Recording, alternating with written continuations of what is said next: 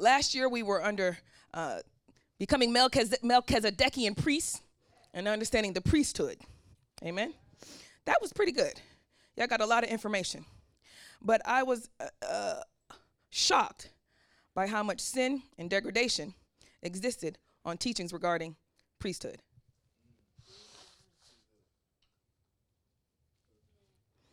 You know, if I'm getting tips on being a priest in the house of God and in his kingdom, I'm going to focus in that year. Excuses would be down to a minimum. Distractions to a minimum. Sin, not even a question, because I am trying to become a priest. Make sense? So you can imagine my dismay that at the top of the year and all the information that we received about being a priest and a servant of God, serving God and his people, that the majority of my church remained unchanged. You took steps, but you think you was ready to be a priest? Maybe one or two of you. Amen? All right, so this year, okay, I'm declaring this the year of Reformation. The year, y'all don't seem that excited. Maybe because you don't know what the word means. Just break it down. Reformation. Reformation. Reformation. It's the same word. Reformation. See, now even Jessica is getting excited, and she the visitor. And look at y'all still sitting in your seats. Y'all ain't even right. And some of y'all, you know you need to be reformed, okay? You sitting on your bottom like you don't need your butt to be reformed. Your whole body need to be reformed. Your mind need to be reformed. Your legs, your knees, your heart, your emotions, all of it need to be redone. I don't know what's gotten into your legs, but you better loosen them up today. Hello, I expect to see butts up and instantly the Spirit of God moves you. Do you understand? Well, we're going to take this fast a whole lot longer because you can't even get out your seat. Sit on down, sit on down.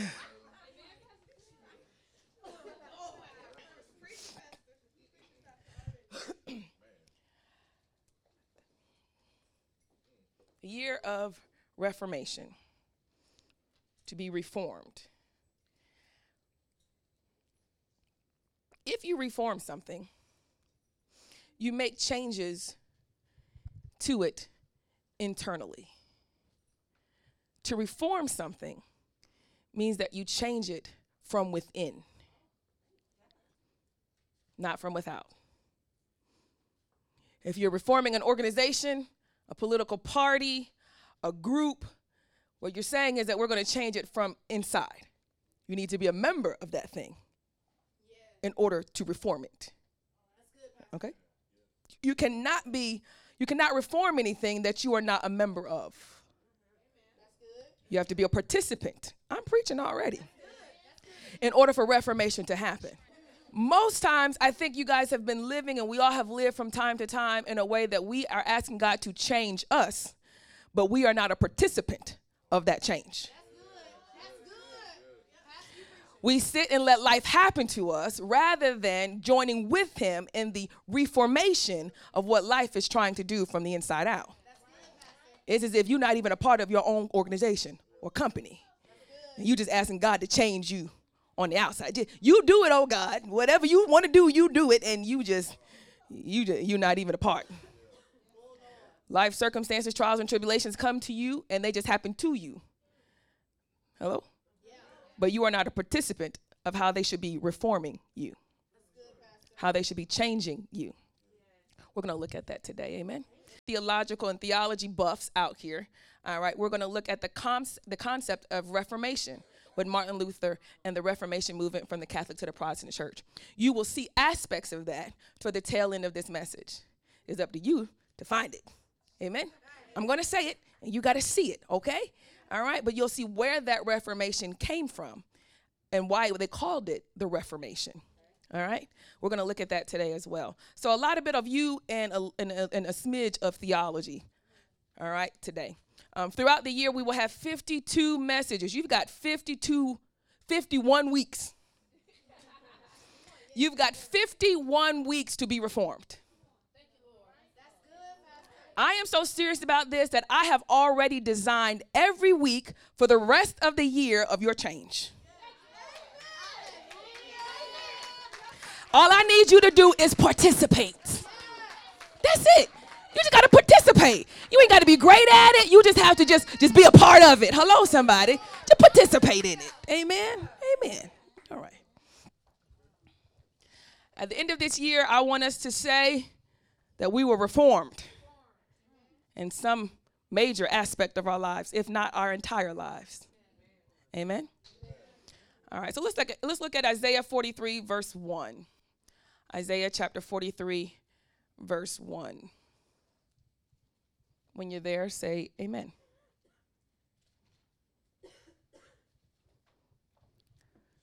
Isaiah is a prophet. It's a big book in the middle of the Bible. It takes up a lot of pages.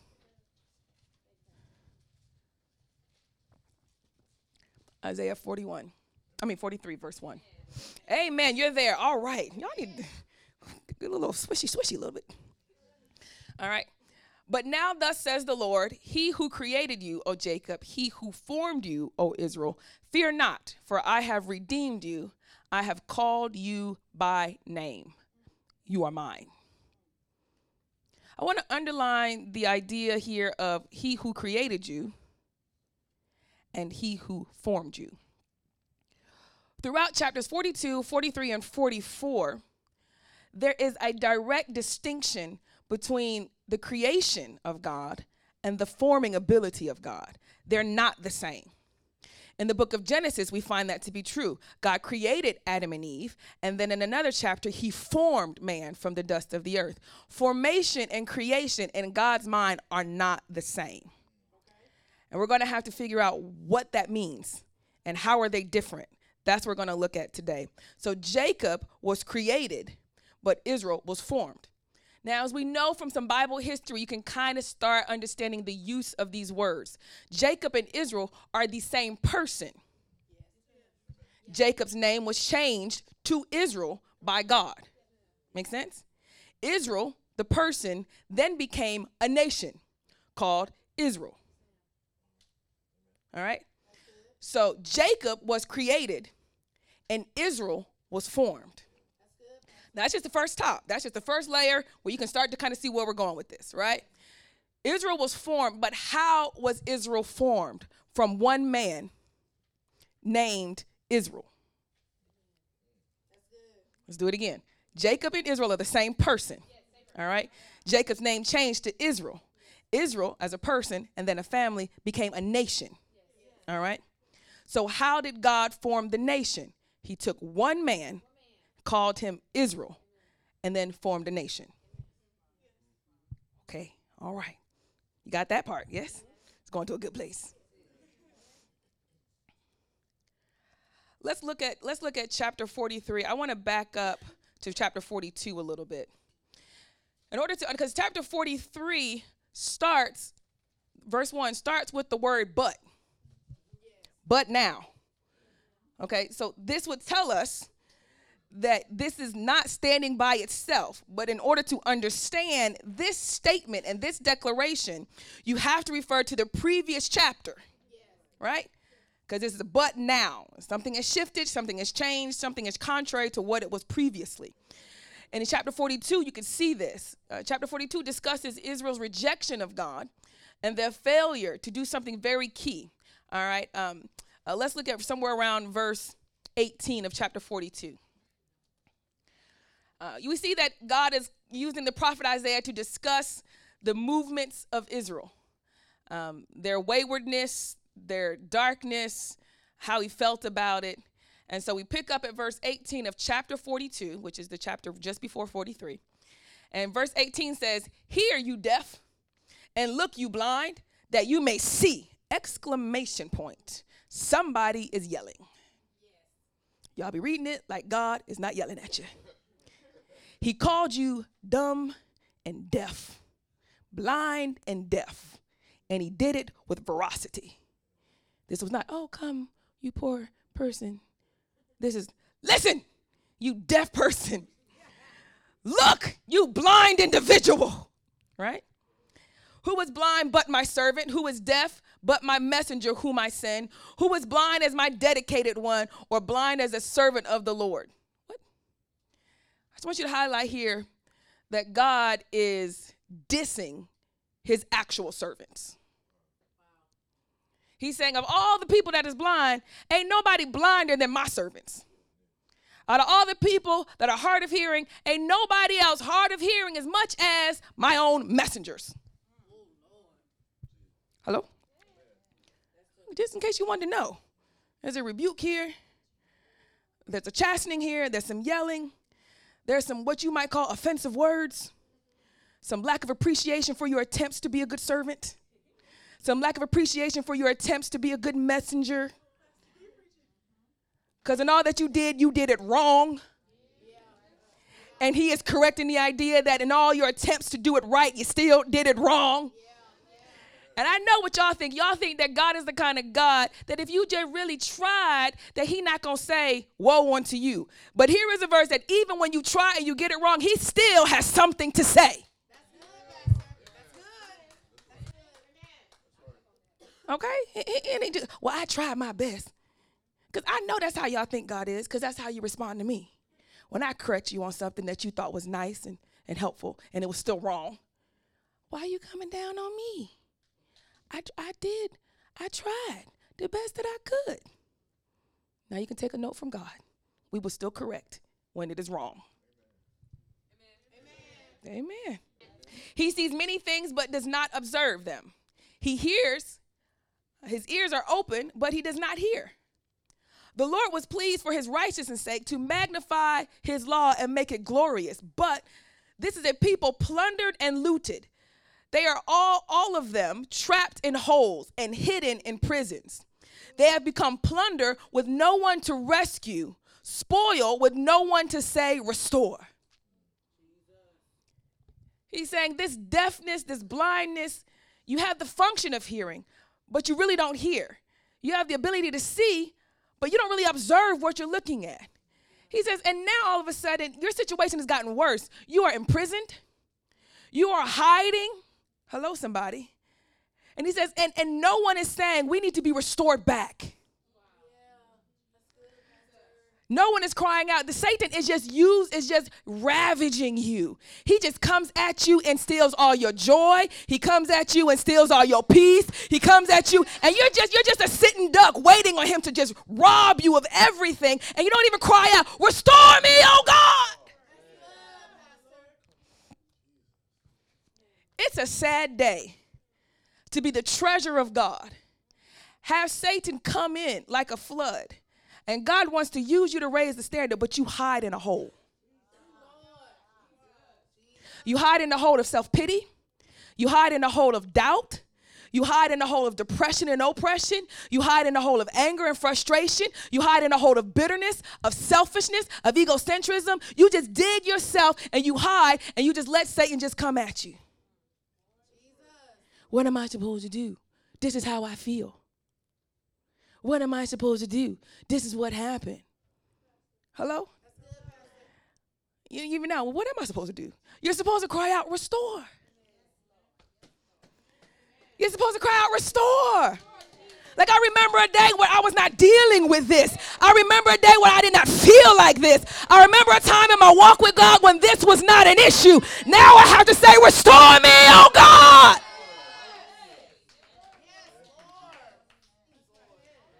Ain't nobody even saying restore. Ain't nobody even crying out. It's just like, whatever, this is what life does. This is how God is. I guess you just got to blah, blah, blah, blah. And you make him in cahoots with the enemy. Hello. Let's talk. We keep going. Let's just keep going. He says the Lord was pleased to magnify his law and make it glorious. It pleased the Father that of all the fallen nations and people, right, that he could say to a specific group of people, if you want to know me, here, follow my law.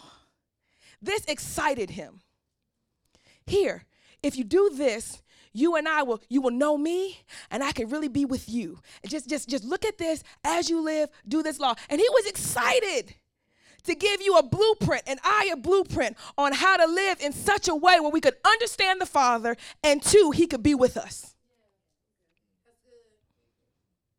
That made him happy. Like, yes, you love me? Okay, you my people, we together. Look, this is what we're going to do. From now on, I need you to do these following things, and you're really going to have a chance to see me for who I really am. And when you do these things, I'm going to really have a chance to just be around you on a consistent basis. And this made him excited. This is what that word means, to magnify his law and make it glorious. Take all the churchy words out and just break it down for what it is, right? I was excited that you and I could come into covenant, vow one to another, and you decided that you really wanted to learn me as I gave you my name. And it made me happy to make who I am very clear to you. To write it all out. Thou shalt not kill. Thou shalt not steal. Thou shalt. I mean, this is me, okay? This is my top peeves, okay? These is my deal breakers. Hello, somebody. These are the things that really agitate me. If you want to get on my bad side, do one of these. And it excited him to be able to share that with you. Hello? No one is saying restore. They're just spoiled to the enemy. He says, who among you, this is verse 23, who among you will give ear to this, will attend and listen, watch this, for the time to come? He says, I am trying to have a conversation with you about what is getting ready to happen, and no one wants to listen. Your pit, your prison, your hole that you dug is probably far more important than what God is trying to relay about what is to come. And that shouldn't be. Right? Yeah. It shouldn't be. Who gave up Jacob to the looter? Verse 24. And Israel to the plunderers? Who put you in this situation? Who let Satan come in and ravage you? Who said it was all right for depression and oppression to come to your doorstep? Who said it was okay for worry, doubt, and fear to show up? Was it not the Lord? Against whom we have sinned, in whose ways that we would not walk, and whose laws that we would not obey. Let's stop right there. This is a part of Christianity that most Americans don't want to deal with. We don't want to correlate the idea that what we are suffering is a consequence of how we disobeyed God on a consistent and persistent basis. It's like when you feel like God forgives you, it should be done and over with, you shouldn't feel no more uncomfortability. No. What he's saying is, I turned you over to them. What? You did not obey me. No matter how many times I told you, no matter how many times I instructed you, no matter how many helps I gave you, no matter how many services she preached, no matter how many Bible studies or prayers, no matter what I did, you still decided to do your own thing in your own way for years. Come on, let's not talk about this. There wasn't no one mistake. That's different. You know full well out that this was a habit and a practice of your life. Hello? He says, so I turned you over to all that ickiness you feeling right now. What? Yep. I did. I did. The enemy coming at you like a flood? Exactly. That was the plan. See how I just don't even register to modern Christians? Why would he do that? He just said why. He just said why. Right? Where was I? So he poured on him the heat of his anger and the might of battle. What? You say, he, the Lord, poured on him, me, the Israel, the Jacob, the heat of his anger and the might of battle? And that's, you about to go to war with God. Which is true of Jacob, who wrestled God, and true of the name Israel, that means to struggle with God. He pretty much called you exactly what this is about to be, a war. Now, I know when you sinned, you weren't thinking that you were declaring war with God. I know when you fell and did the mistake again and made the same situation and the same decision yet again, I know you were just thinking, oh, poor me, I'm the victim of this. because I can't seem to get myself together. You did not recognize that you were assaulting the Father, to which he is saying, now we at war. Which makes sense if sin and evilness comes from Satan and you decide to participate in those manners, that somehow he would consider you an enemy. Hello? So when Jesus told Peter, get behind me, Satan, see, that made sense. You're not mindful of what God is doing. You're mindful of you, of your feelings and what you want. And I ain't nobody but Satan, because all my creation should be wanting what I want. Hence, they're my creation. So all my creation should be wanting that. So the fact that you don't want it is very reminiscent of my enemy. All right? So he poured on him the heat of his anger and the might of battle. It set him on fire all around. But he did not understand. It burned him up. But he did not take it to heart. Come on now. Stop right there. Has that been you? Has God set your life ablaze? Hello, somebody. Did it feel like God was fighting against you in his will and was bringing you low? Hello, somebody. He says, I burned up stuff. You lost your job. I moved this person. That situation is done. I destroyed all kinds of stuff. Relationships. I just set everything on fire all around you. You be like, everything is falling apart. Nothing is seeming to work. Ah! And he said, yep, I did it. And then the messed up part is you didn't even understand what he was doing. You didn't understand why he set fire all around you. Burned up everything on your outskirts. Huh? And then you didn't understand how he burned you up. He didn't just touch your stuff. He touched you. You got angry with God. You got mad. You got bitter. You got frustrated. You got impatient. You got doubtful. You got unfaithful. He burned you up. That's good, Pastor. That's good. And he says, and you didn't even take that to heart. Like if I feel my insides changing towards God, the first thing I'm supposed to do is say, oh, Lord Jesus, help me. Help me restore. I don't even know what's going on, but what I'm feeling is not right. And you are an amazing God, and you are a wonderful God, and all your ways are right, and all your ways are just. But no, we hide in our little holes and we scheme against him. What is he doing? Is this how it's supposed to go in my life? Is this what it's supposed to look like? Oh, yeah. I'm talking to you. Not crying out for restoration.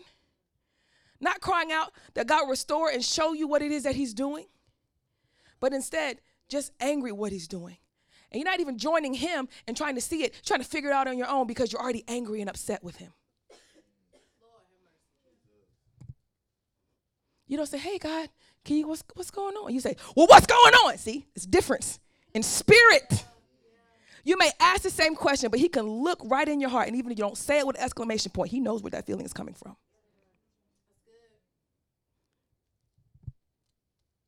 He knows what anger is, frustration, doubt. And the truth of the matter is, if you were a parent and your kid got frustrated because you disciplined them for doing something wrong, would you feel bad? But you expect God to feel bad that you feel bad. Hello? When I was a little girl, one thing, I never wanted to be on punishment because I felt like it dragged on the anger and animosity between me and my parents. Like they were just more upset with me longer. And I had the propensity to be more upset with them during the entire period of my punishment. Every time I can't watch TV, and I didn't like that feeling. So I was always voting for the spanking or the beating, however you label it in your family. I was like, no, spank me. One and done. Short period of time of pain, a lot of impact, and guess what? We can go back to normal after that. See, some of y'all didn't want to go back to normal. y'all would, as Sister Sheena said, you would hold that anger in so that you can continue to be upset with them. You can continue to say, I will never trust you again. I won't ever let that happen again. You see, I won't open my heart to you again. And you would feast on these emotions. Right? I wasn't like that. I liked it when my house was peaceful. I liked it when me and my mom and dad got along. I enjoyed it. I look back at my childhood and I said, even to this day, I'm like, what? This was New Year's? Georgia won, that was great, but where's the shebang? And I recognized in my family, every holiday was a big deal. And they always made it magical for me. And as an adult, without my mom, I missed that. And I was like, well, why did I think it was supposed to be magical? That's how I was raised. Every holiday, every gathering was supposed to be a unique and fun experience. And I said to myself, I had a good family, a good life. Because even now, I'm like, where the magic? Nowhere. You were an adult. So some of you go out to try to make magic.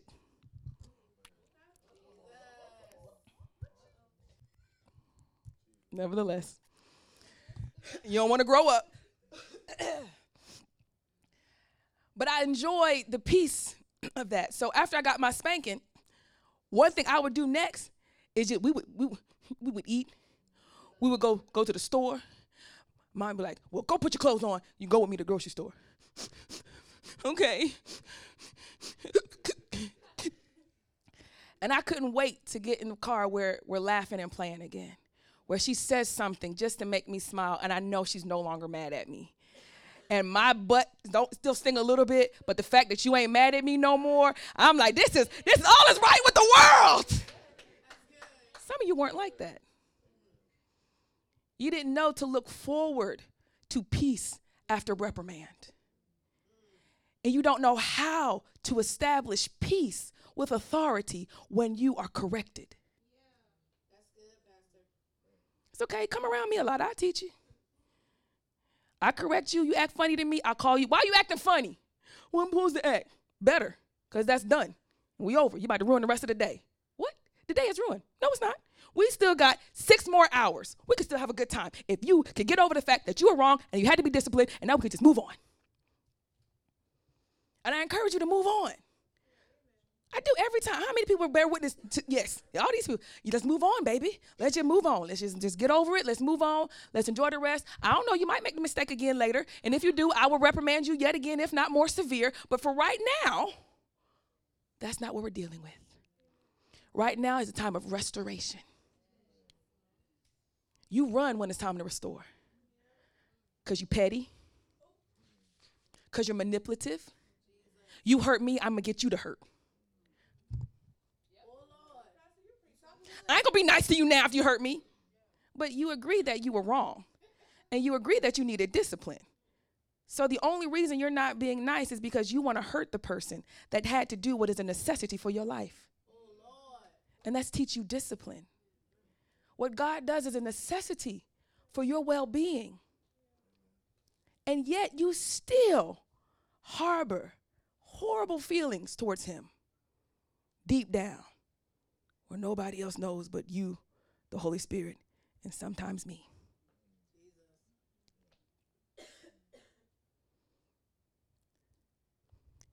He says it burned him up, but he did not take heart. That was verse 25. So chapter 43, verse 1 starts with, but now, thus says the Lord, he who created you, O Jacob, he who formed you, O Israel, fear not, for I have redeemed you, and I have called you by name, and you are mine.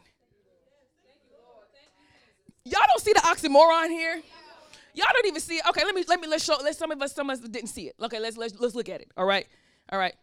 You were messed up. You had eyes, but they never worked right. You had ears, but you never heard correctly. When I would do things to show you and to correct you, you never really understood what I was correcting or why I was correcting it. And you didn't even take it to heart in order to change and do and not do it again.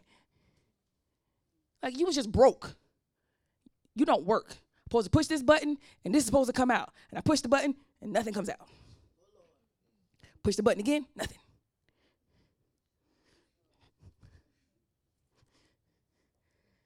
He says, in everything that I've done, You never really changed in my correction.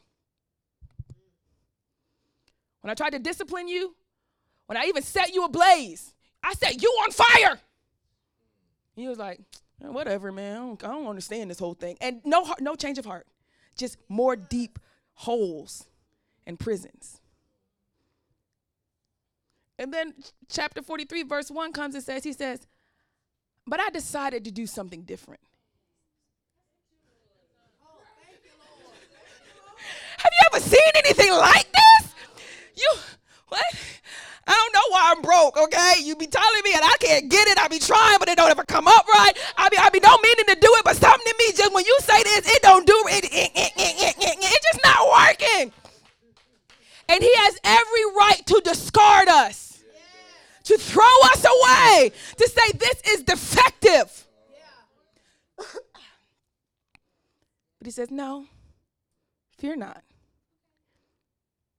I'm going to make you mine. My own personal project. Something I will work on personally in reforming you. Woo!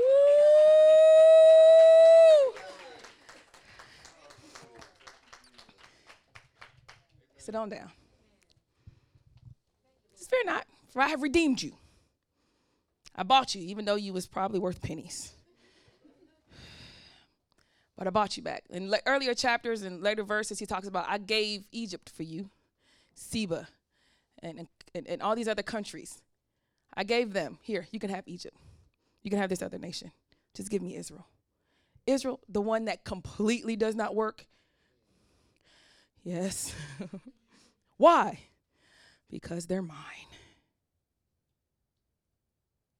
I want them specifically and only because they are mine.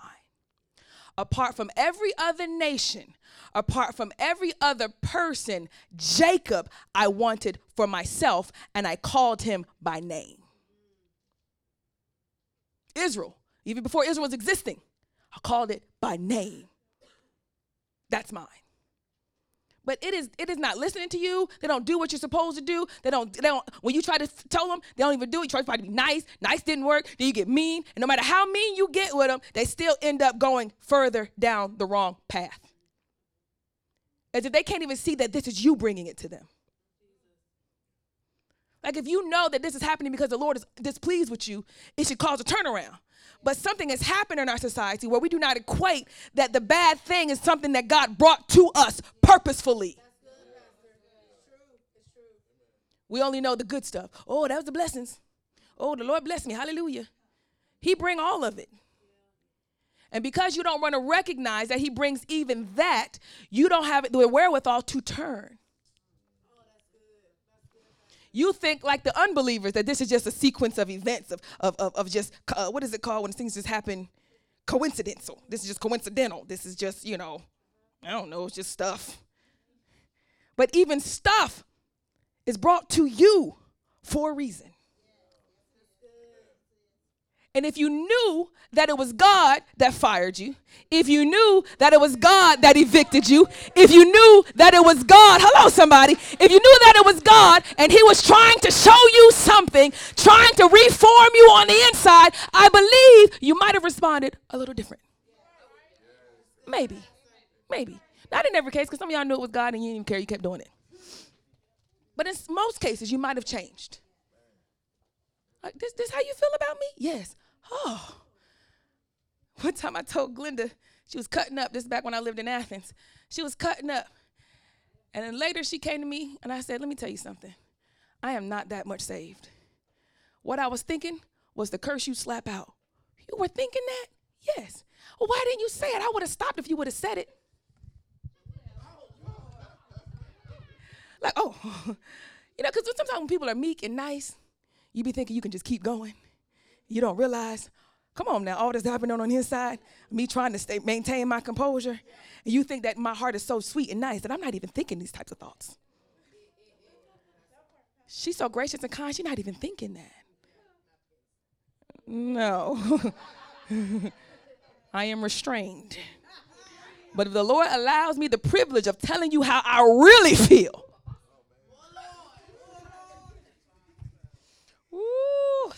message. He says, but now thus says the Lord, he who created you, O Jacob, he formed you, O Israel, fear not, for I have redeemed you and I have called you by name, and you are mine. You are mine. This turn of events, which seems so weird, like we are completely messed up, right? The good didn't work to change us. The bad didn't work to change us. Ain't nothing left. And he does something different. He says, I'm going to buy you and just make you fully mine. Like just bring you all the way into me. Give you my name. You just going to me and you. What? I didn't understand how God thought this would work. So you're going to take the thing that was completely disobedient apart from you and then bring them even closer to you, like commit and give them your name, like people will know you by them. Oh, that's one of God's kids. Oh, that's the son of God. What? That's a daughter of God. Yeah. Like you're gonna associate yourself with me, and I am not living a saintly life. Why would you do that? And my insides, I'm like, don't do that. Leave me alone. Don't associate yourself with me. Nobody ask me if I'm a Christian. Don't even ask me, because I don't even know. But he splatters his name right across our foreheads, holds up a banner with the Holy Spirit, rooting that we are children of God. And we're like, what? Stop. Shush. This is not right.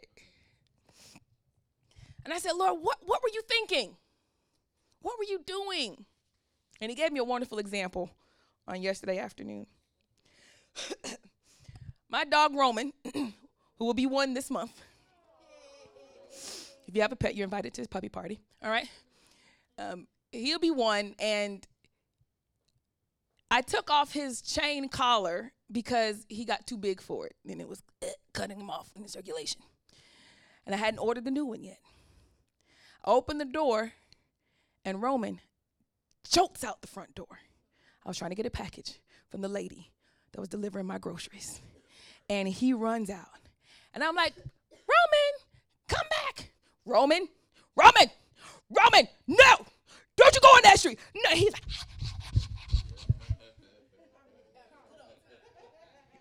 he's dodging back and forth. You know, my neighbor hates me. So I'm like, oh, Lord, I'm going to have to deal with this issue. You know, he's dodging back and forth. And then the lady gets in the car. She's the dog lover. She's not even fazed by this huge pit bull coming at her.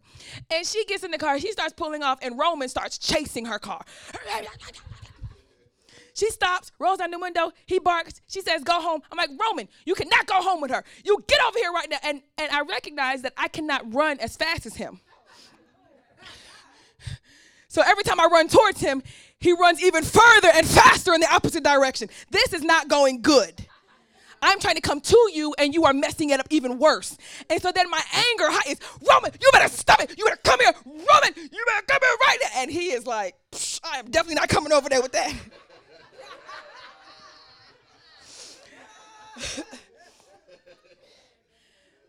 I go this way, he go that way. He think it's a game. Ha ha, you can't catch me. Oh, no, you didn't. Oh, no, you're not out here playing tag with me in front of my whole neighborhood. You was rebellious.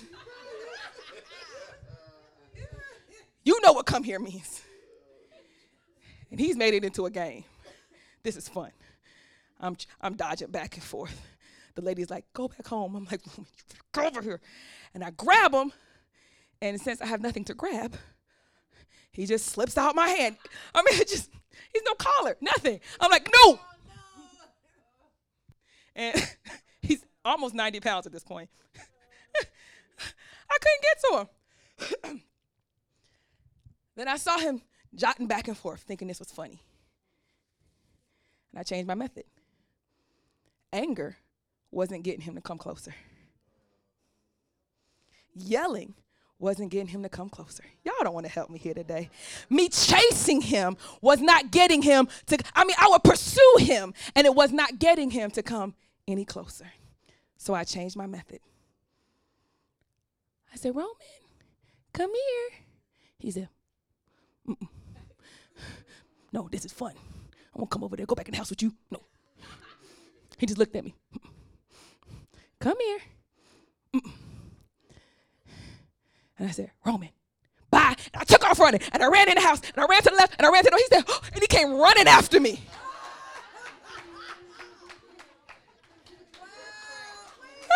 Oh, look at you. I decided to play the way you wanted to play. I decided to meet you where you were at. And if that did not draw you, the Bible says the goodness of the Father draws us to repentance. You switched the game on me when you didn't even have to. You played my game when I was completely wrong. You made me yours and accepted me when I was the complete opposite of what you should accept. You flipped the whole game. And you had every right to let me run off. You had every right to be angry and fight and fuss with me and to continue down that path, but you didn't.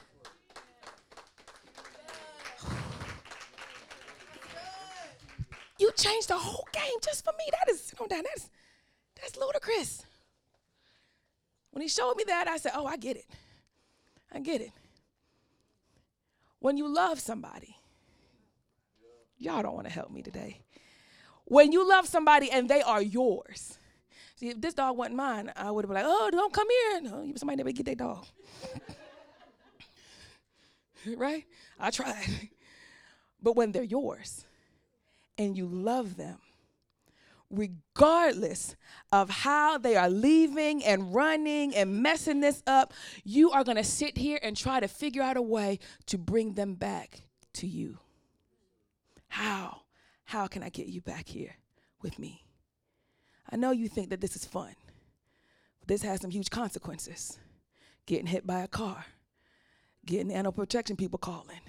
There's a lot of problems that you don't foresee coming, and you don't really know that you think you can handle those things. But you can't. You need to come back home. You need to come on back here. You get beside yourself.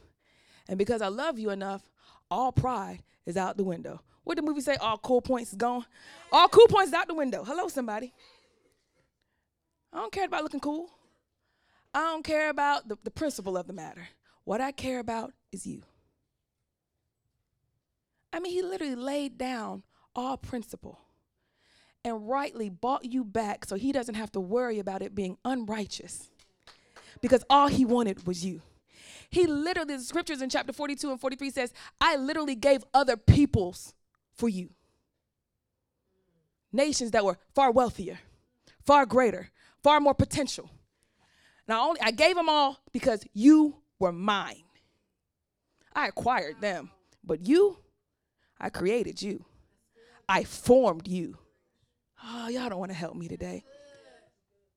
I called you by name before you even got here is what the scripture says. All right? Hello? The idea of forming, to reform something, to form it again, to reformation. It highlights the top verse, the clause A of that verse, that Jacob I created and Israel I formed. This created and formed definitely shows us Genesis, where he took dust and dirt and he formed Adam after he created Adam.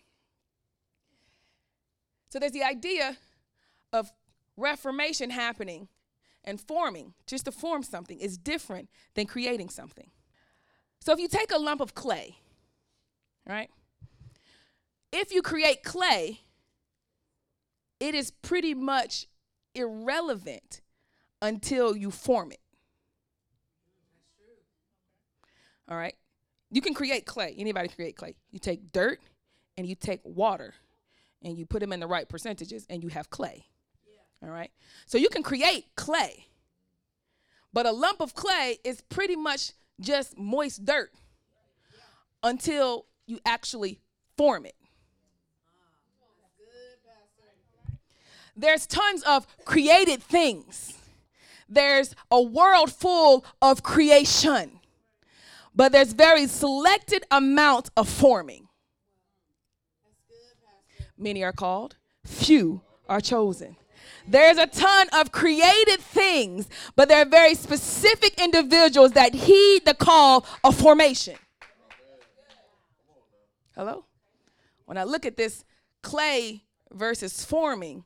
The clay is just wet dirt. Yay, you made a different type of dirt.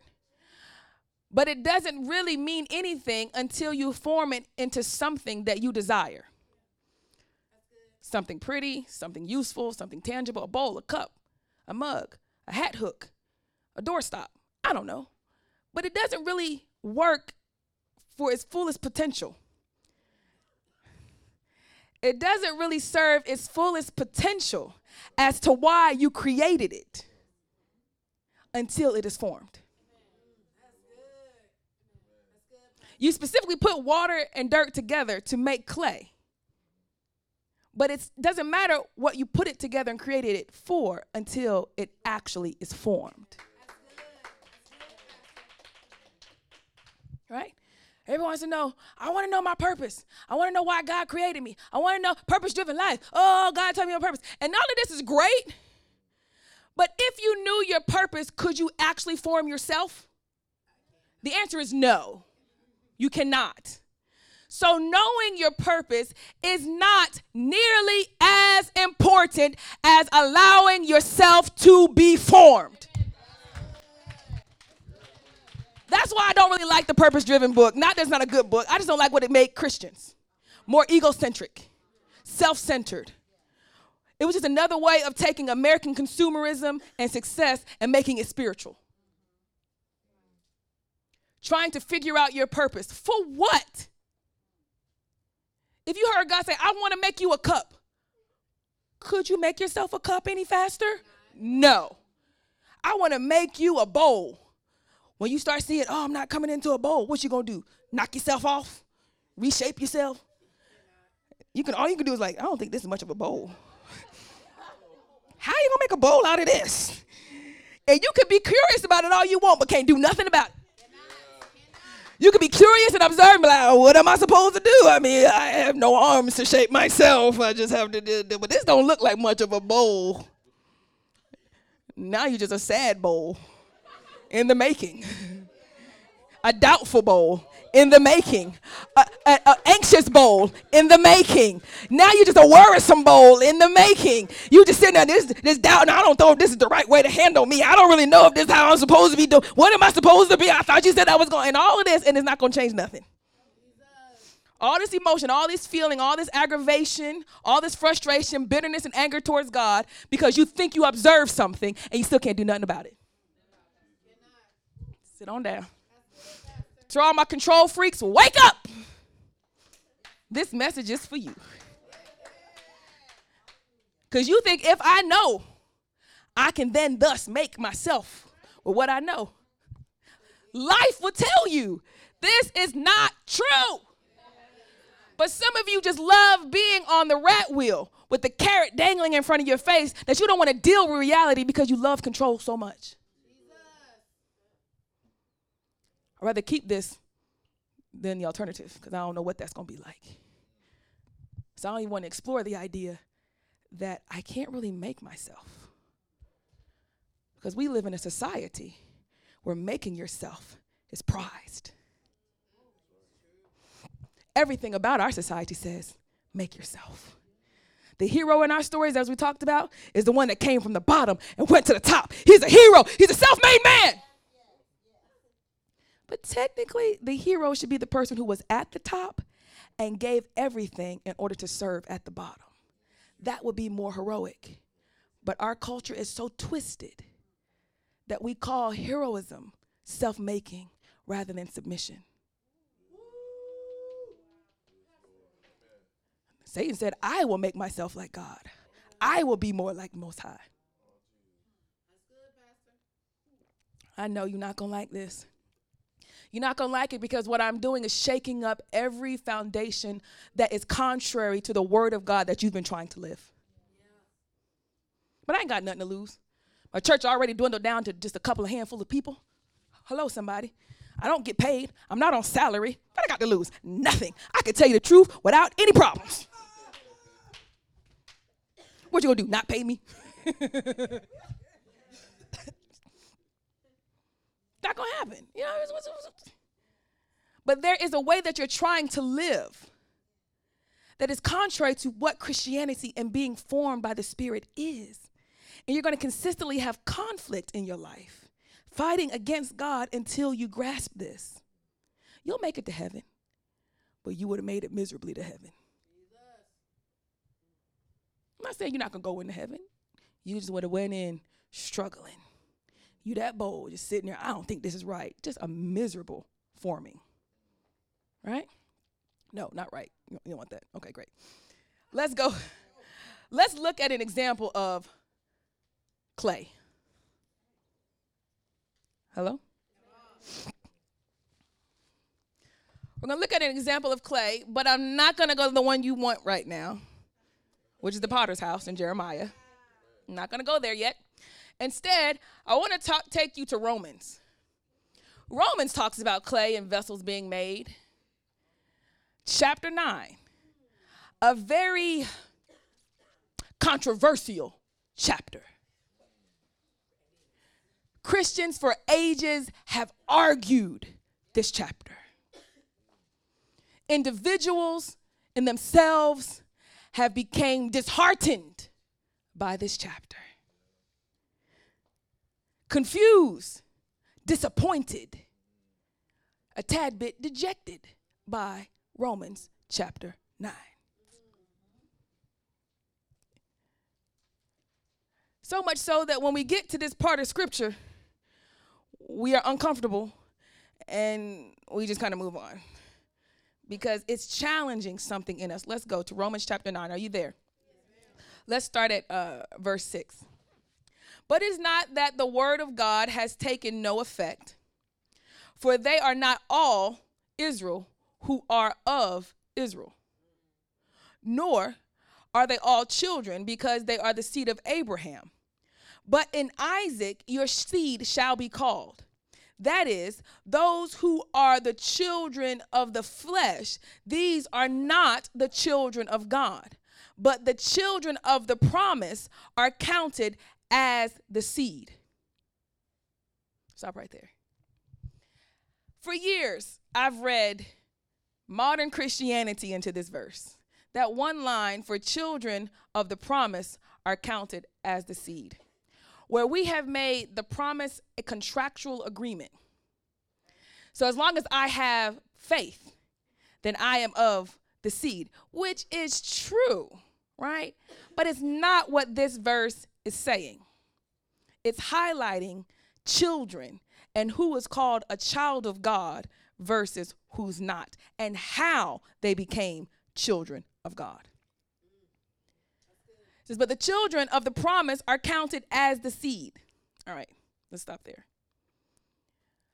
So Abraham's descendants, and Abraham had multiple sons. Well, Isaac, right? No, yeah, Ishmael, Isaac, yes. He had Ishmael, right? So he had other sons and other sons' lineages. And when you talk to some of our Muslims in the world and Islamic, the Muslims, and they all claim to be the seed of Ishmael, the right seed of Abraham. That's kind of where that history goes back to. All right. But what this verse is saying, even before Islam shows up, is that's not about who was born from Abraham. It's not about who genetically came from Abraham. What it's really about is who came from the promise. And would that be Isaac? Yes, but what he's trying to show is I promised Isaac to Abraham before Isaac was born. Okay. Let me do it again. All right. Everybody born after Isaac, that's the promise. We all came from seed of Isaac. No. That's not what he's saying. He's saying, I promised Abraham a son named Isaac that I will have covenant with before Isaac was born. Right? He did the same thing with Jacob. He called for Jacob and said that Jacob would be served by his older brother Esau, which is the latter verse that comes up. And he says, Jacob I loved and Esau I hated. And he says these things and established their order before anybody did anything wrong. Before anybody did anything right. Hello? When we look at the story of Jacob, we be like, he was a mess. We don't be like, yay, that's a goals. No, he literally wrestled with God. I don't think you should have done that. You lied and connived and schemed against stuff. You disenfranchised your own brother. You really used what you had against him. He was not a good person and a good role model. But the seed of Israel came from him. Why? Because according to this verse, because that's who God called and claimed for himself. Jacob is mine. Israel is mine. Isaac, when you have him, he's mine. What? Isaac, he's going to be mine. It's mine. Abraham was like, cool. That's why this whole sacrifice, blah, blah, blah. Because he's yours. Whatever you want to do with him, he's yours. That's why the sacrifice of Isaac was so important. Because Abraham recognized that Isaac is yours. And you are free to do with whatever you want to do with whatever is yours. Right? So Abraham said, hey, that was your son. You told me from the jump, that son was going to be yours. So you want to slaughter him on the altar? All right. It's going to be hard, but hey, he's your son. Abraham could have clearly said he's my son before yours. He could have clearly said, I love him too much. This will affect our family too greatly. This will change everything about me and my wife, right? But instead he recognized that since you promised it when I could not have children, and then you gave me a child, and you said, if this happens, that it is mine, then it is definitely yours. Because ain't no way I could have done this on my own. I could not have made Isaac on my own. So he's yours. Now, Isaac and Jacob, this is just a touch of theology, little tweaks in your understanding of scripture, okay? Isaac and Jacob were called to be gods before they were born. This meant that neither one of them did anything good to say, oh, you special. Oh, you got the right heart. You got the right spirit on the inside to be mine. Before any of that was displayed, he made him yours. Let's keep reading, right? And not only this, but when Rebekah also conceived by one man, even our father Isaac, for the children not being born, nor having done any good or evil, that the purpose of God according to the election might stand, not of works, but of him who calls. Pretty much, it just said what I just said, right? It was said to her, the older shall serve the younger. As it is written, Jacob I have loved, but Esau I have hated. What shall we say then? Is there unrighteousness with God? Certainly not. For he says to Moses, I will have mercy on whomever I will have mercy, and I will have compassion on whomever I will have compassion. So then it is not of him who wills, nor of him who runs, but of God who shows mercy. Stop right there. This messes us up. Because the scripture is proving that you belong to God because he wanted you to belong to him. Period. It's not because you willed to belong to him. It's not because you desired to belong to him. It's not because you run a good race of Christianity that you belong to him. You are his because he established that when he formed you in your mother's womb. Before we even had a chance to see how good of a person or bad of a person you were going to be. You could produce all the bad. He was like, yep, that's a ton of bad, but they're still mine. That's mine. Put my name on it. That's mine. And I would go, but why? What if we don't make it in? And you know what the Father knows? That's impossible.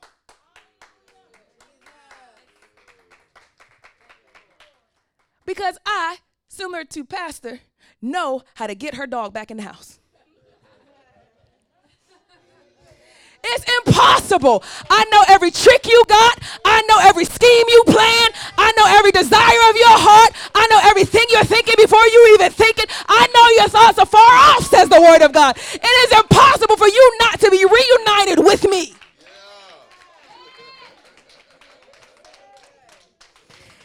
He's not trusting it based off of you. He's trusting it based off of himself. I know me. You are irrelevant. I know me. I know what I am capable of doing. And I am definitely capable of getting you back home. Y'all don't want to help me preach today. Woo! Hallelujah. Sit on down. Yep, I'm going to call that one Isaac, Jacob, Israel. Yep, they're mine. They are horrible people. Don't worry about that. Satan, don't even worry about that. Take your little nations I gave you and leave us alone. This is my house. I got this. Unfazed by your waywardness. Unfazed by your rebellion. Unfazed by your little pity party, your tantrum that you're throwing. Unfazed by all the crappy stuff that he finds in your heart. He is still unfazed.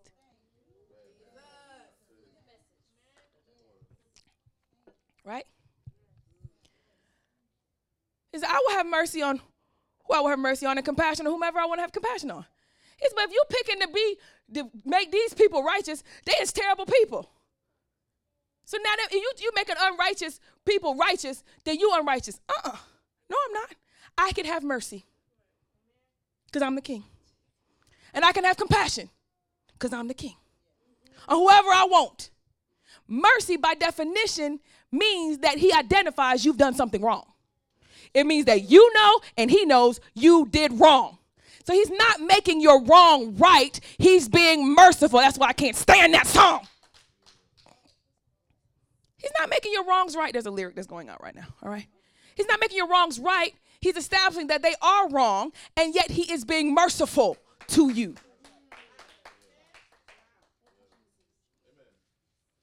I'm having compassion on you. I know you don't understand what's happening. All right, and I ain't going to just let you run off. I love you. You need to come back home. I'll be nice. Come on, come on. Come on, come on, come on, sweet. Come on, baby, come on. Whatever it takes, that's fine. Even if I got to die on the cross, it's fine. If I got to give my actual good son, my actual obedient son, my actually perfect son, even if I have to give him as ransom for you. Well, y'all don't want to help me today. I'm going to take the one that was flawless and perfect, perfectly obedient, and I'm going to give him as ransom to get his brothers back. Ooh. Now what, Pastor? This is, when I look at what you're saying, Pastor, what I'm living. Restore. Restore. It's all right. I'm going to lead you. Don't worry about it. I got you. I got you. At the end, all will be right. Amen. All right. He says, I will have passion, compassion, and mercy on who I want. Verse 17. For the scripture says to the Pharaoh, for this purpose I have raised you up, that I might show my power in you, and that my name may be declared in all the earth. Therefore, he has mercy on whom he wills, and whom he wills, he hardens. What you trying to say? Because back in the book of Genesis, you hardened Pharaoh's heart. Right? You hardened Pharaoh's heart. He said, I told Pharaoh, the only reason I'm making you great, I'm raising you up, is that I might use you to declare in all the earth my power. What? I'm Pharaoh, I'm going to make you the biggest empire the world has seen by far. And then I'm going to use you to show my power to all the world. You want to be king? Great. I want you to be king for my purposes, not for yours. Can you imagine being Pharaoh? Your wildest dreams came true. My empire is huge, great, gold, everything. I mean, nobody is matching Pharaoh at this point. You're like, yep. That looks good. You're really running it. And my baby Israel is now fully formed. give me my baby. Nah, Pharaoh, that's mine. No. I established before you was even called Pharaoh to every power and principality that was bore witness thousands of years ago that child right there is mine. And they grew in bondage and slavery, and now it's time for them to come out because they're mine. Give them up. Pharaoh's like, this ain't how this supposed to go. Couple of arms of God, he relented. Okay, go ahead and go. And then God hardened his heart. And we look at that and go, Pharaoh stood no chance. He was going to disobey God anyway. That's terrible. Verse 19 asks the same question you're thinking. You will say to me then, why does he still find fault? For who has resisted his will? But indeed, O man, who are you to reply against God? Will the thing formed say to him who formed it, why have you made me like this? Does not the potter have power over the clay? From the same lump to make one vessel for honor and another vessel for dishonor. All control freaks are like, I don't even like Christianity anymore. Like the way you're saying it, if that's what it's saying, that you're saying what you're saying, hey, I'm just reading what it said, then I don't even like this. I think this is all. You're agreeing with what they're saying here. Something is wrong with this. How could you find fault when we're just clay in your hands? How could you be mad at us when you formed us and you do whatever you want to do with us? Why will you then say that we're bad? Good question, huh? It was already answered. It was already answered. That I might show my power and might among nations.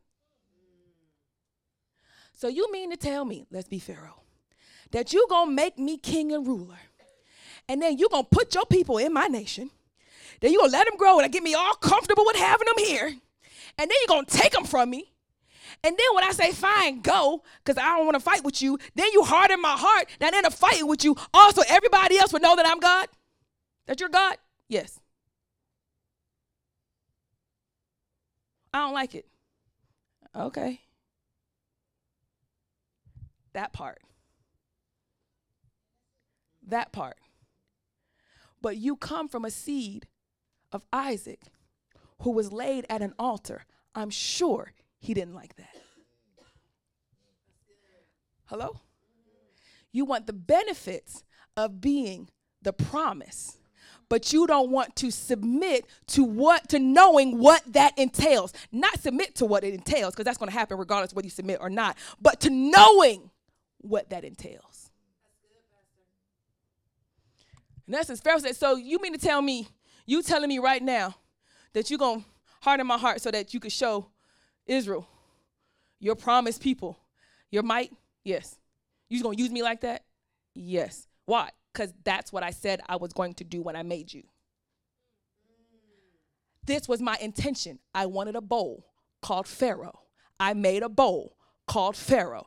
I wanted a cup called Egypt. I made a cup called Egypt. And I wanted a spoon called Israel. And I made a spoon called Israel. I'm creator. All of you are mine. You don't like what I made you?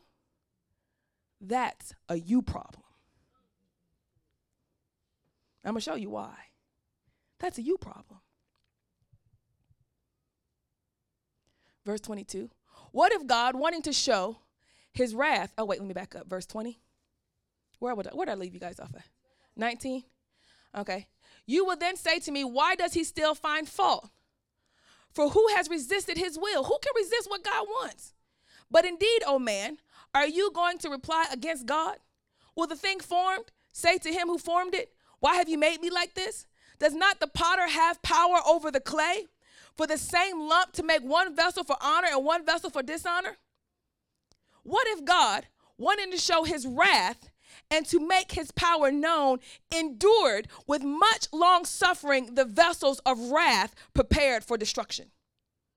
and that he might make known the riches of his glory on the vessels of mercy, which he had prepared beforehand for glory. Even us, whom he called, not of the Jews only, but also of the Gentiles. Hello? I'm not going to leave you. Don't worry. Y'all like, Pastor, it's a glitch. Something's happening. Hang in there. Hang in there. Hang in there. The Spirit of God is moving on your insides to reform you. Hang in there. All right? All right. He says, what if God wanted to show his wrath? In essence, the conversation is flipped. I made vessels of dishonor. And I don't even like it. I don't even like the fact that there are vessels of wrath. I have to endure this part, that the vessels of honor might know my riches, the depths of my love, the depths of my mercy, and the depths of my grace. Because without this vessel of dishonor, you would not know the depths of my mercy and grace. You wouldn't know. Without the vessels of dishonor, without the Pharaoh, Israel would not have known the power of God to deliver. Let me put it back home. Without that man of dishonor, without that woman of dishonor, without that bill of dishonor, without that job of dishonor, you would not have known the depths of God's mercy, the depths of his forgiveness, the depths of his provision. You would not have known it. So what if I create things? And I create things to show you more deeply who I am. You should be ecstatic that you are mine.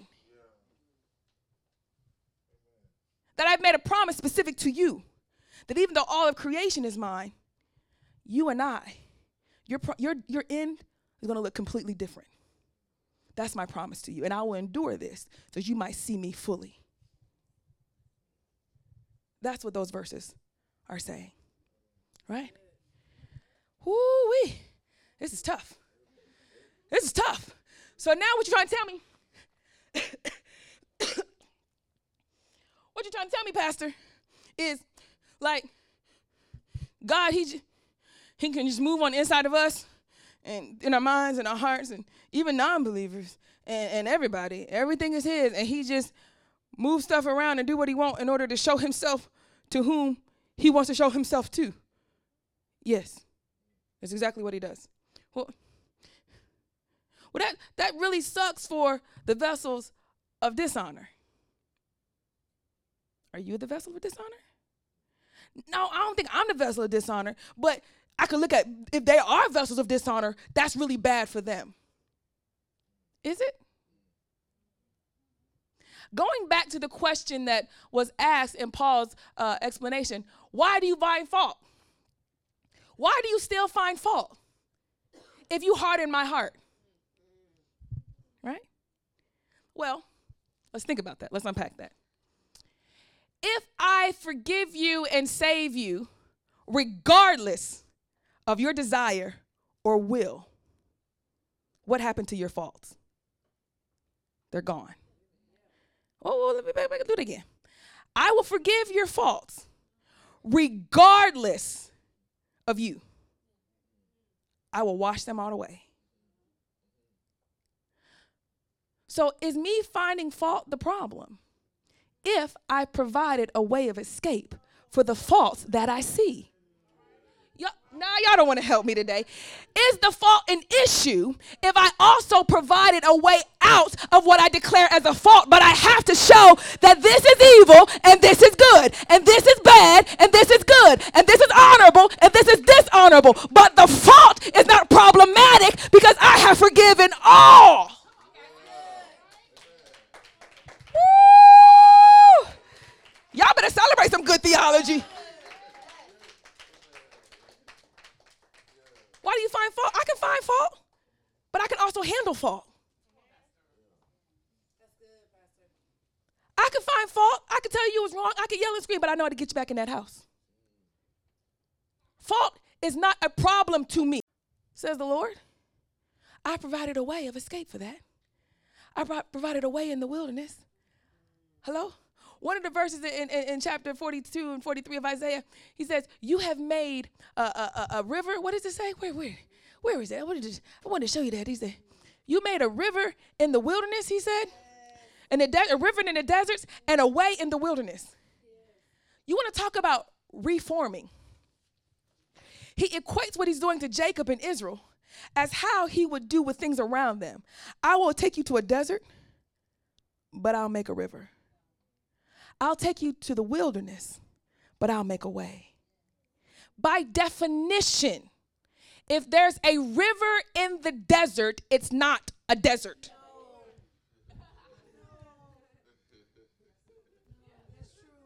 By definition, if there's a way cut through the wilderness, it is no longer a wilderness. I am not afraid of fault. I'm not afraid of problems. I'm not afraid of sin. I'm not afraid of circumstances. I can transform and reform everything that I desire. And will that you might know that I am God. I will do it that you might know that I am God. Woo. I'll reform you and I'll reform your whole situation. That's terrible. But is it though? I don't know how I would have made it. Really? You can't see? Now you have eyes to see. Look at how you're beginning to see. We went from blind to now look at how you can see. Some of you are really seeing. Some of you are really hearing the gospel for the first time. Really hearing it for what it means. I'm not afraid of faults.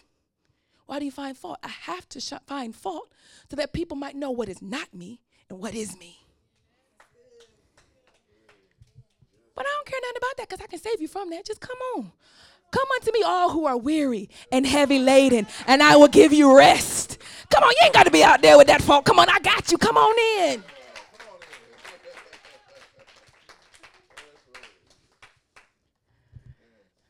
There was a woman named Adelaide Pollard. Anybody ever know him? Her? Adelaide Pollard. She was a songwriter. But she was a songwriter on accident. She really was a missionary who desired to go to Africa. It's like the one big move. I just want to go missionize in Africa. This is years and years and years ago, right? And when everything got lined up for her to go, she didn't have the financial support. Like the door was open, the timing was right, but she didn't have enough money. And she went to church completely disappointed. She was frustrated. She couldn't understand why God told me to go here, do it like this, and then it went like this. Then I thought I was doing what God wanted. Then it went like this and did like that. She really upset. Anybody ever been there? But she's at church very angry about how this thing that she thought was God did not go well. Hello? It's back in 1907. And an old elderly woman began to pray in service. And she said this elderly woman prayed something that I could not shake. She prayed, this old woman prayed, it really doesn't matter what you do with us, Lord. Just have your own way with our lives. It really doesn't matter what you do with us, Lord. Just have thine own way with our lives. She penned the song, Have Thine Own Way, Lord. Have thine own way. Thou art the potter, I am the clay. Mold me and make me after thy will. While I am waiting, yielded and still. Wow. A beautiful hymn that we sing, right? Well, not here, but in other places. What this elderly woman recognized is whether I'm Pharaoh or Israel, have thine own way. Whether you make me in a season of dishonor or make me to be in a season of honor, have thine own way. Bearing in mind that both the vessels of dishonor and the vessels of honor belong to God.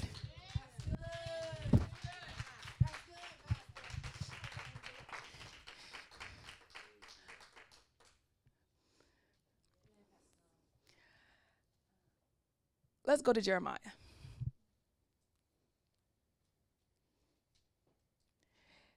There are seasons in your life where it would appear as though you are a dishonorable vessel.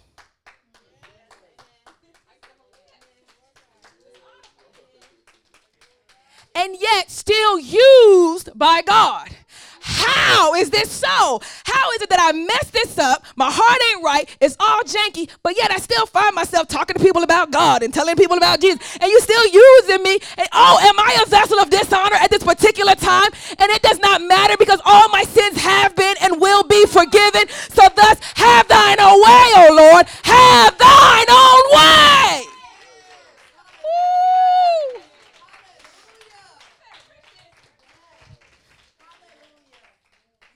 You don't know how to surrender.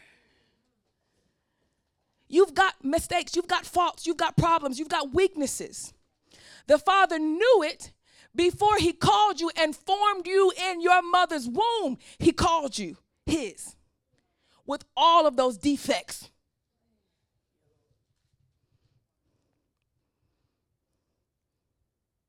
And he uses every last one of them. He uses your proclivity to lust. He uses your proclivity to lie, to steal, to cheat, to be selfish.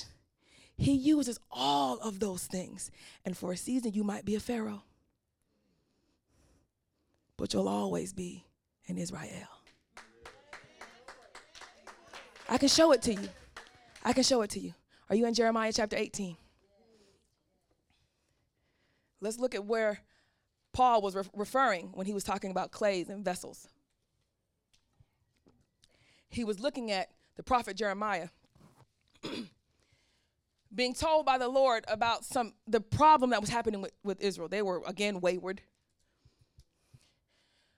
Again, not producing anything. Deaf, blind, can't hear, can't see, can't get nothing right. And their hearts just not even lining up, right?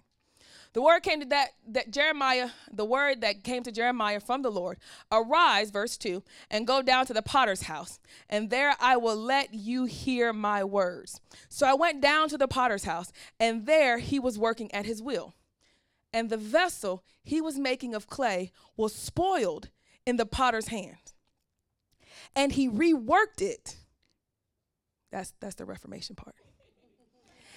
Into another vessel, as it seemed good to the potter to do. The potter was making something. And while he was making something, the clay, right? You know, you spin this little spinning thing and it's like gush all over. What I like to highlight here first is that it's still clay. Y'all don't want to help me. It's still moldable clay. That's huge. That means it's still in process. It's still being formed. You are a fluid concept. I tell you this all the time. I can't believe I did this. You're a fluid concept. I never would have. You're a fluid concept. While he was making something that was in the mind of the potter, something that was in the heart of the potter, right? We don't know if this vessel was going to be a vessel of honor or a vessel of dishonor. It was in the heart and mind of the creator, the former, the potter, right? But whatever he had in mind, the thing flip-flopped and did something that was not in line with what he had in mind. So then he decided to make it into another type of vessel. Y'all don't want to help me. Don't you want to know how the will of God is also affected by you? Because Romans 9 say, we don't know. It's whatever he wants. But yes, but look at where he's referencing a concept in Jeremiah that to the hearers that Paul was preaching to, they should have understood. All right? Verse 5. Then the word of the Lord came to me, that's Jeremiah, O house of Israel, can I not do with you as this potter has done? Declares the Lord. Behold, like the clay in a potter's hand, so are you in my hand, O house of Israel. Right? You got a little flip-flop in the midst of what he was doing. It's all right. He'll reform it to something else. If at any time I declare concerning a nation or a kingdom, this is verse 7. This verse 7 is putting all of this in context about the clay being marred in his hand, spoiled from his original intention. Are you listening?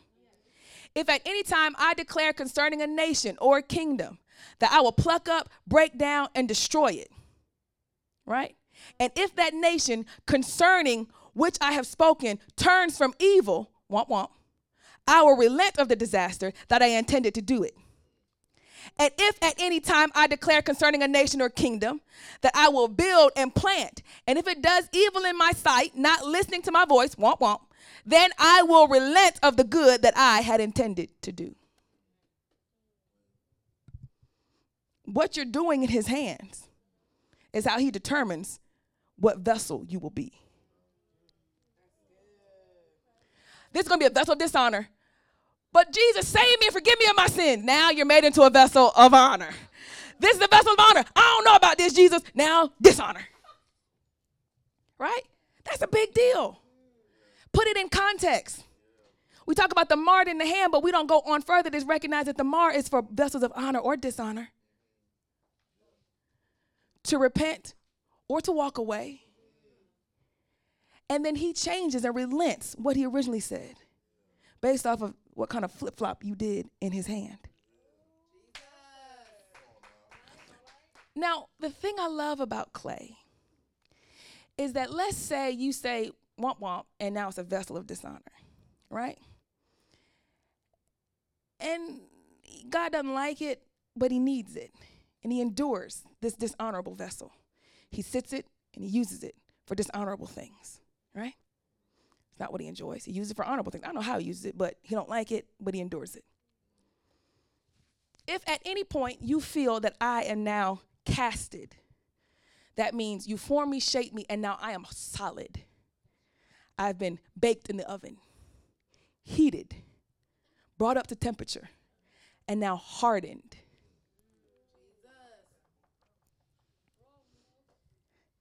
If you ever got hardened as a vessel of dishonor, the thing about clay is all it takes is brokenness and water.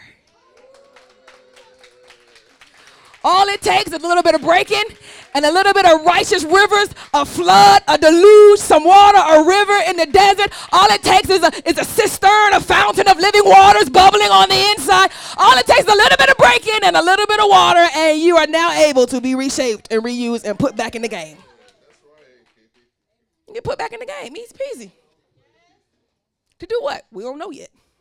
Sometimes good stuff, sometimes bad stuff. Either way, have thine own way with my life.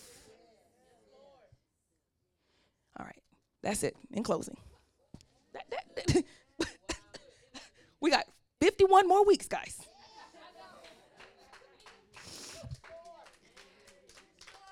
There was one man who ended his life as a vessel of dishonor. The most tragic thing we've ever seen. And scholars have picked apart how he lived and how he walked in order to ascertain how he could be so disgraceful. And this is none other than Judas. We picked apart how he was all talking about the money. We picked apart how he probably, was whispering behind, it's Judas, he bad. But Judas was a necessity. If it wasn't Judas, it could have been Peter, and we'd be saying, oh, you were Peter. It had to be someone.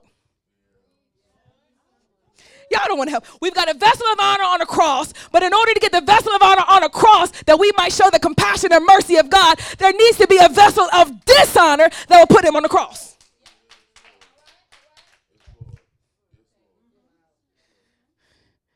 Pastor, don't leave us. Is there more? Yes. This vessel of dishonor, right? Judas, who sold out Christ for 200 pieces of silver, went and threw the silver back at the Pharisees' feet. I don't want your blood money. I should never have done this. It was a terrible mistake. Did he not? When Judas hung himself and killed himself, what did they do with that money?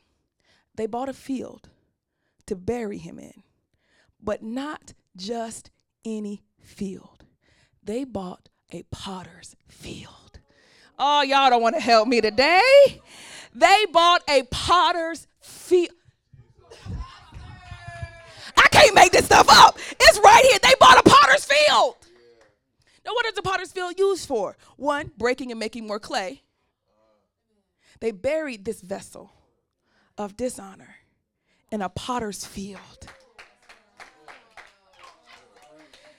He still got the last say, God. And now potter's fields were dug because they became a potter's field because that's where they can get very good, valuable dirt, red soil from in order to make clay. And so they would dig trenches in order to harvest the clay to make great vessels. He was buried in a place where they go to get great vessels. Standing all over the house. That's got to be blessing somebody's soul in here. I thought I messed up beyond measure. I tried to make it right, but it seemed like I still couldn't make it right. I was used as a vessel of dishonor, but the Lord made sure that all would know that I was buried still as a vessel by God.